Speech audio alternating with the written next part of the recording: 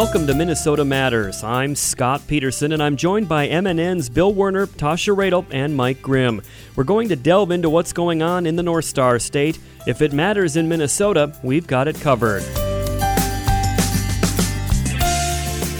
This week, a harrowing experience for a Lakeville mom and her son leads to a new bill in Congress that would require hotels and motels to have carbon monoxide detectors in every room, a local take on National Problem Gambling Awareness Month, and Golden Gopher Athletic Director Mark Coyle with an update on sports at the U of M. But first, what turned into the COVID-19 coronavirus pandemic dominated just about everything in the news this week, and MNN's Bill Werner joins us for a look at its expanding waves. Well, Scott, those waves are still rolling. The University of Minnesota said beginning next Wednesday until at least April 1st, all coursework will be delivered online.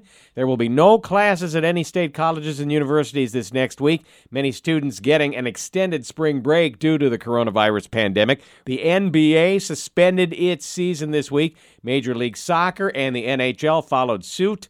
Major League Baseball suspended its spring training games and delayed the start of this year's regular season at least 2 weeks.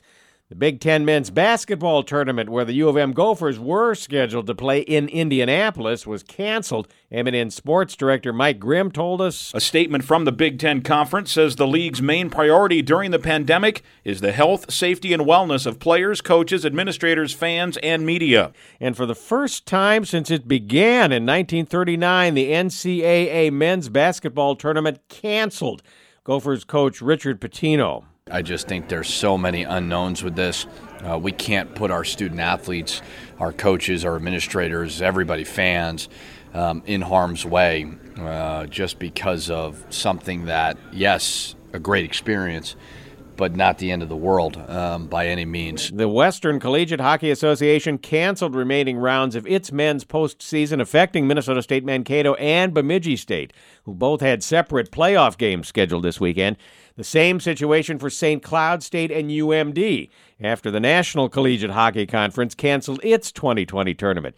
And the Minnesota State High School League limited attendance at its tournament games that began on Friday to team members, media, and to a small number of school-approved fans.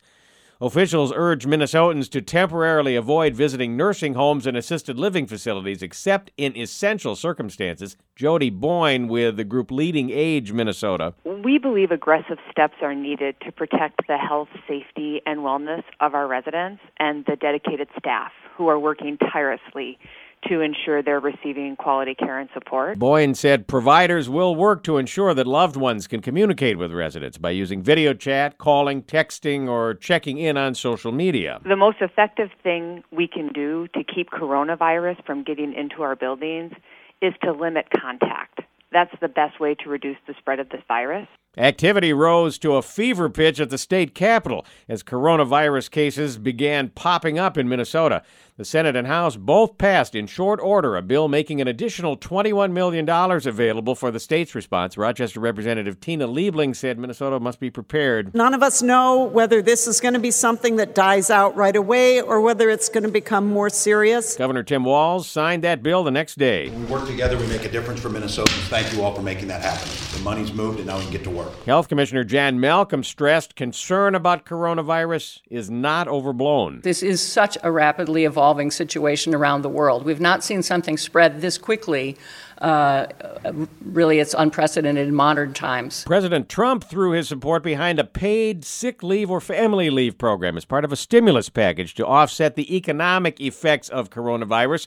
That sparked similar discussions by Democrats at the Minnesota Capitol. House Speaker Melissa Hortman said one option: economic assistance to folks who really should stay home but don't have a paycheck if they choose to make that responsible decision to stay home. But Senate Republican Majority Leader Paul Gazelka responded most employers already provide sick pay, and it could be covered under that. We're looking at every issue, but what I don't want to try to link is hot-button issues to our addressing of coronavirus. The coronavirus pandemic figured prominently in Governor Tim Walz's revised plan on how to use what is now a $1.5 billion state budget surplus. Walz wants the rainy day budget reserve at full strength in case of economic downturn.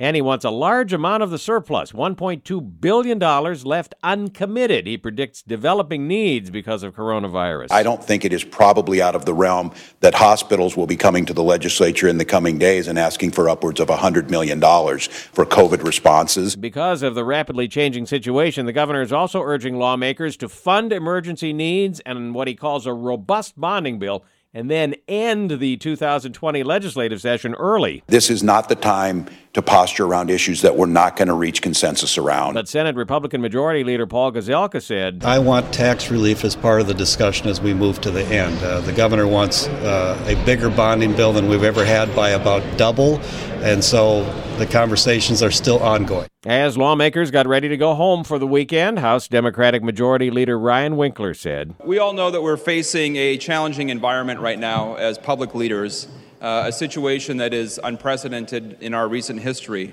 I just wanted to take a moment to let you as members of the House, the press, and public know that we are doing everything that we can to ensure that the public, all legislators and staff are safe, that this is a workplace that continues to function well, and that our democracy remains and continues to function.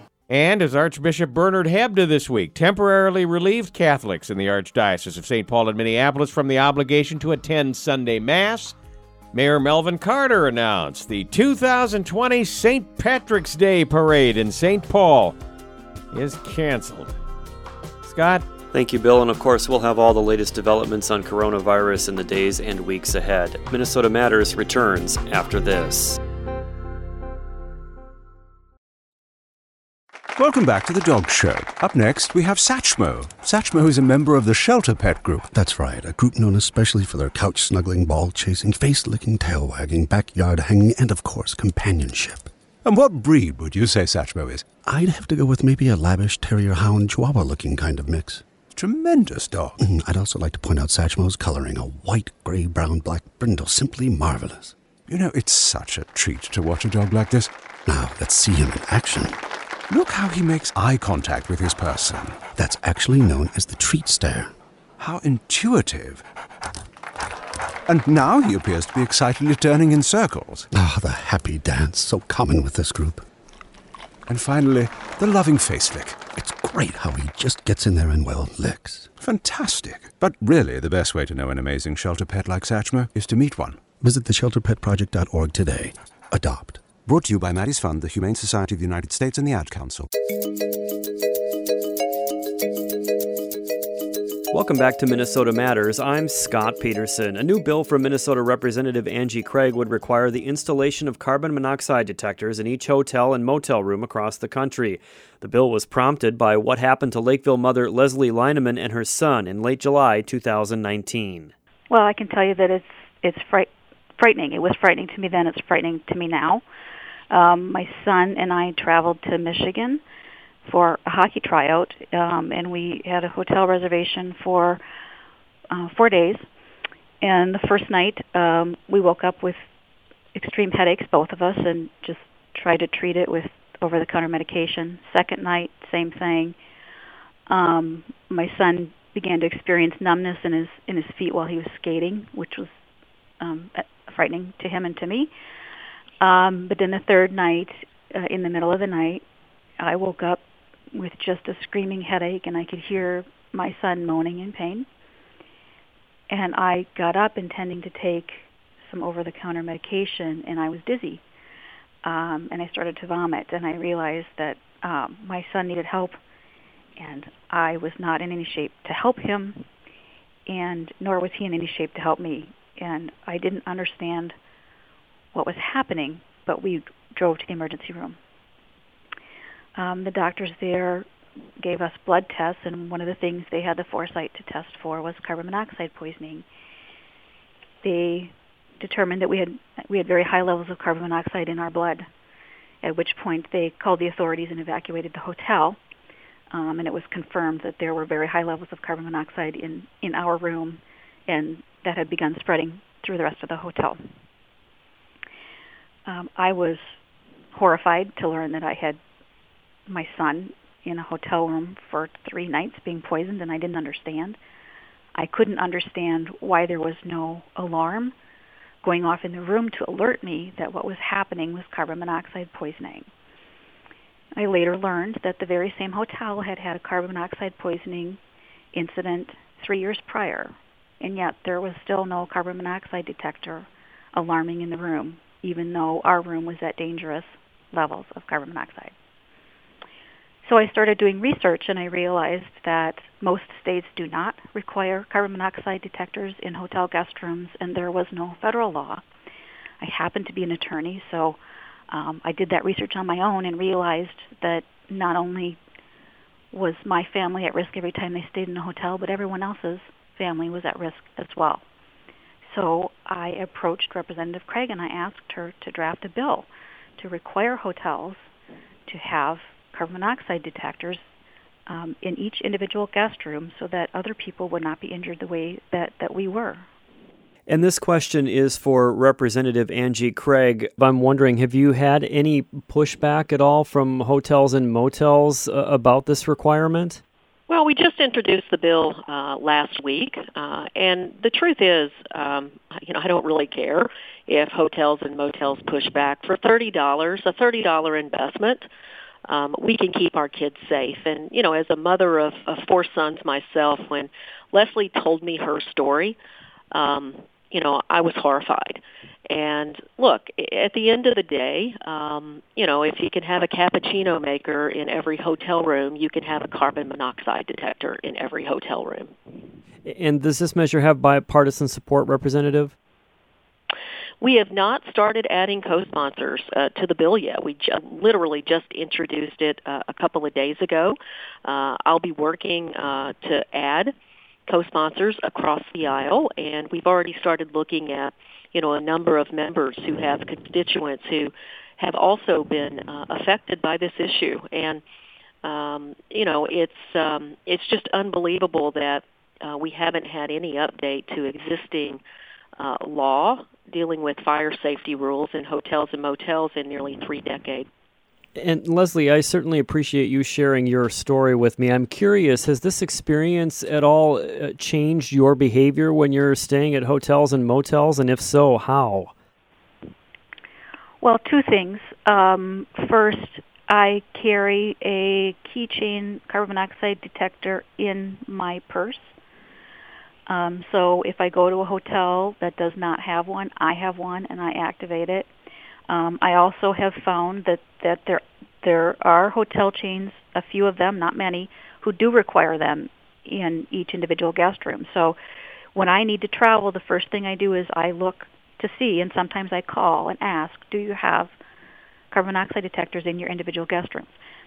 I make that choice. What concerns me is that oftentimes there is no choice, but worse, most families don't know they're unprotected. They go into that hotel room assuming that they have the same protection there that they do in their own home.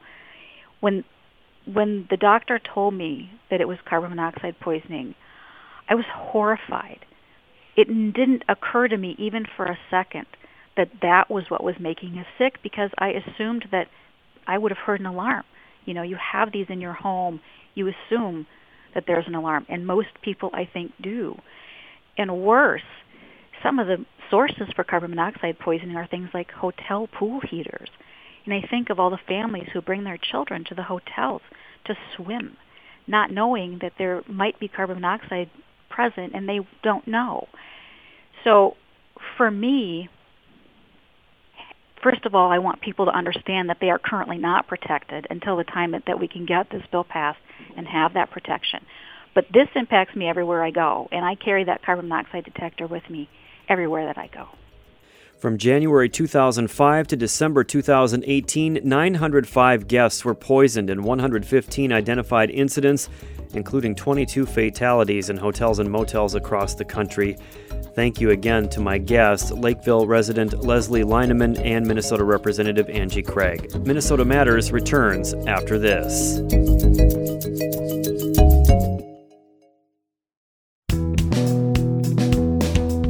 Welcome back to Minnesota Matters. It's National Problem Gambling Awareness Month. MNN's Tasha Radel has more. While most people enjoy gambling in a responsible manner, some develop an addiction to gambling, suffering social, emotional, and financial devastation. Virtually anyone, men or women, young or old, and those from every religion, race, and socioeconomic background, is at risk for developing a gambling problem.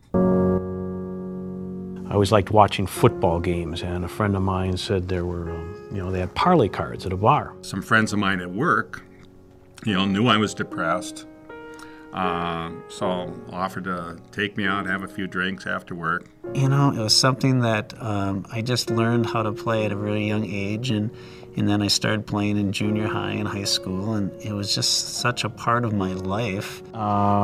When I got my own bookmaker, he was really helpful. He said, Donnie, when football's done with, I got basketball and hockey. We lost our home to foreclosure. We lost a motor home. We lost a car. This was all our daughter's senior year of high school. I had started the pull tabs. Pretty soon it was no longer a social thing. I'm getting in deep. I was down $800 on a pull tab box, and it was closing. Eventually, my wife and I, we had a crisis with our relationship, due to the drinking and gambling, and at that point, I had to make some decisions whether I was going to stay married and be the type of father and husband I wanted to be, or I had to look at myself honestly and say what was going on with the drinking and gambling. The goal of Problem Gambling Awareness Month is to help Minnesotans understand that gambling has risks, and that while most people can gamble responsibly, a small percentage encounter difficulties such as gambling too often, spending too much, losing their ability to stop gambling, or ending up in a situation where gambling becomes their sole means of entertainment. Joining me today is Susan Sheridan Tucker, Executive Director of North Star Problem Gambling, based in Roseville. Susan, let's talk a little bit about some of the key messages this month. There's several things that we hope to get across to the general public. First of all, that problem gambling is an actual addiction. This is not readily accepted in the public's eyes. They still see it as a moral failing and a lack of willpower, which it is not. It has been diagnosed as a true addiction, just as alcohol and drug use are addictions. And so we want people to be aware that while you may be able to walk away from a slot machine, that 4% of the population is not able to do that and does indeed suffer from an addiction.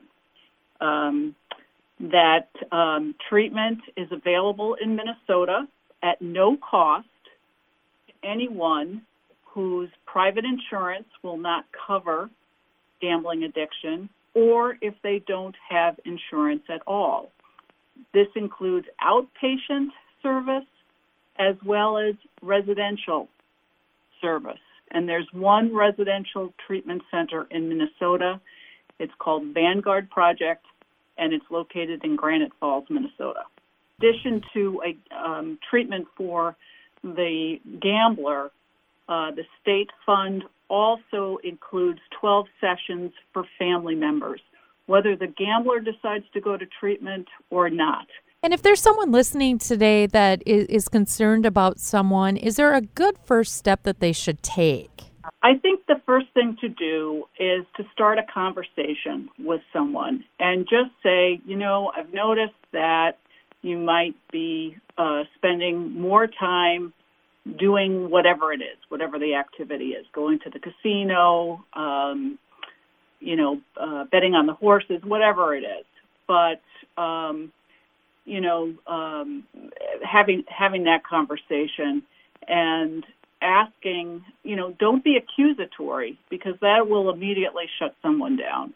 You want to come from a place of concern, and that if they're open to it, that you suggest that they have a conversation with a counselor. And as I said, treatment is at no cost, and they can call the 1-800 number, which is 1-800-333-4673, and receive a referral to a problem gambler counselor. Lots of good information. Well, those are some of the general questions that I had today, Susan. Was there anything else you wanted to add? Yeah, I'd like to say that we are in the midst of the largest and fastest expansion of gambling this country has ever seen, with the legalization of sports gambling. Now, Minnesota is considering a bill right now, and North Star takes we're neutral on the legalization of gambling, but we absolutely support that money must be set aside in any gambling expansion bill for treatment and prevention. And particularly with sports betting, we know that young men are particularly vulnerable. They do not understand the risks that are involved, and part of it is because their brains haven't fully developed.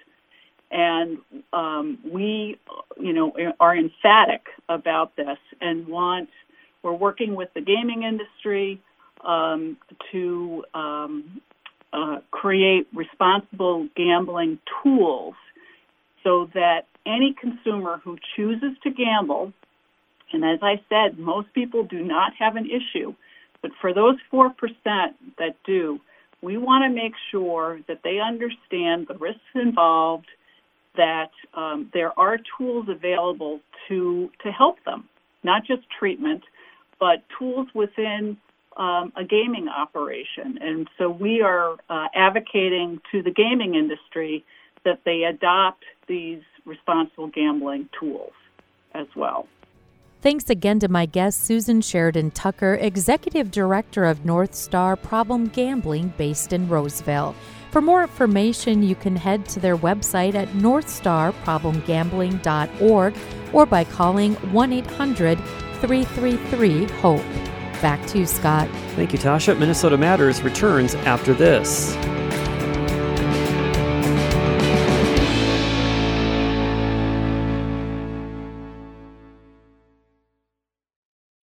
Adopt US Kids presents Multiple Choice Parenting. Your daughter just had her first breakup. Do you A, put yourself in her shoes? How could he do this to you?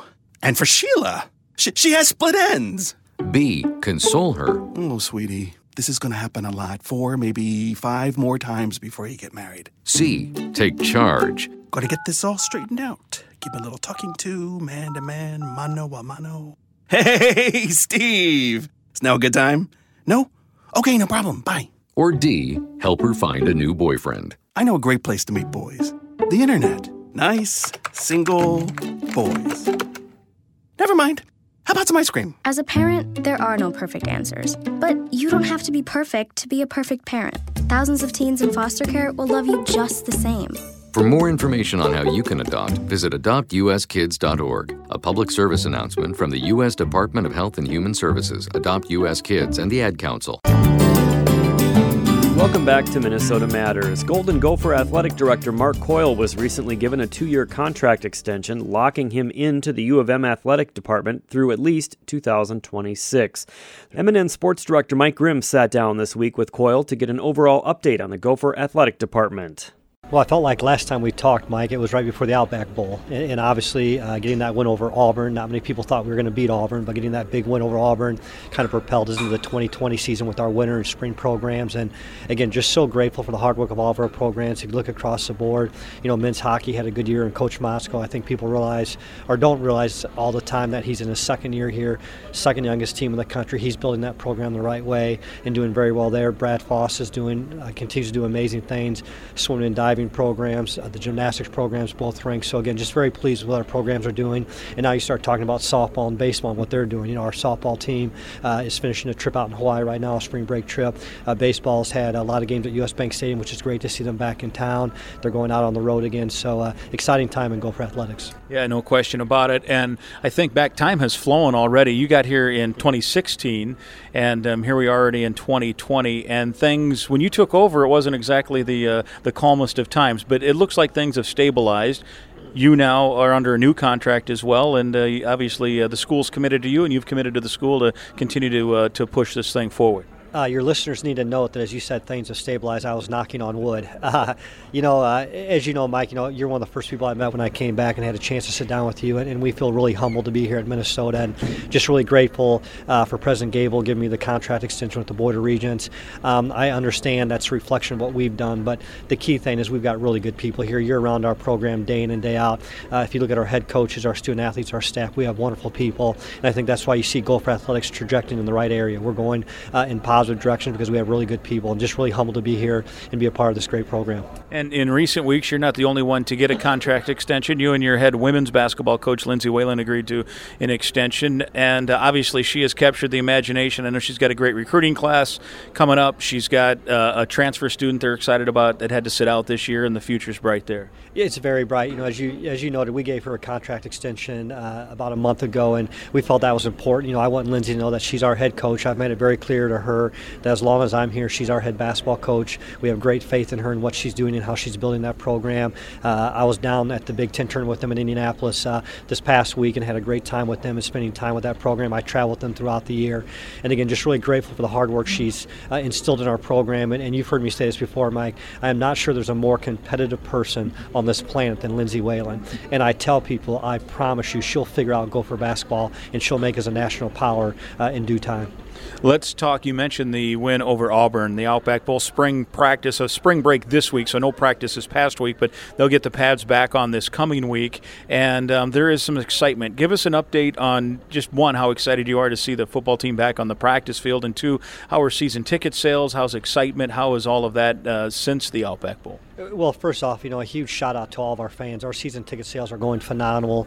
We've already sold more season tickets than we did a year ago, which is great for our student athletes in our program. We're just so grateful for our fans, and we'd be remiss if we didn't talk about all the Gopher fans that came down for the Outback Bowl. There's no doubt that was a home game for us. The number of fans we had there, and I remember before the game, I was telling some of our student athletes the night before we were down at Ybor City with all those events, and the night before the game, I was telling our student athletes they're going to be shocked at how many Gopher fans are there. And after the game, almost every one of them to a T came up to me and said, my gosh, the fan base and how great it was. So just so grateful for that, and it's great to see the young men back at practice competing. Just so grateful for the work that Coach Fleck has done. He's had some changes to his staff. Mike Sanford brought in as our offensive coordinator. Mike and I worked together at Boise State, so I know Mike really well. He's going to fit in great with PJ and that program. And so, again, a lot of optimism around our football program as we start spring ball. Very good. Mark Coyle, thanks for the update. Thanks so much. Go Gophers. That's Gopher Athletic Director Mark Coyle with MNN Sports Director Mike Grimm. That's going to do it for this week. Thank you for listening, and please tune in again next week for Minnesota Matters on this MNN station.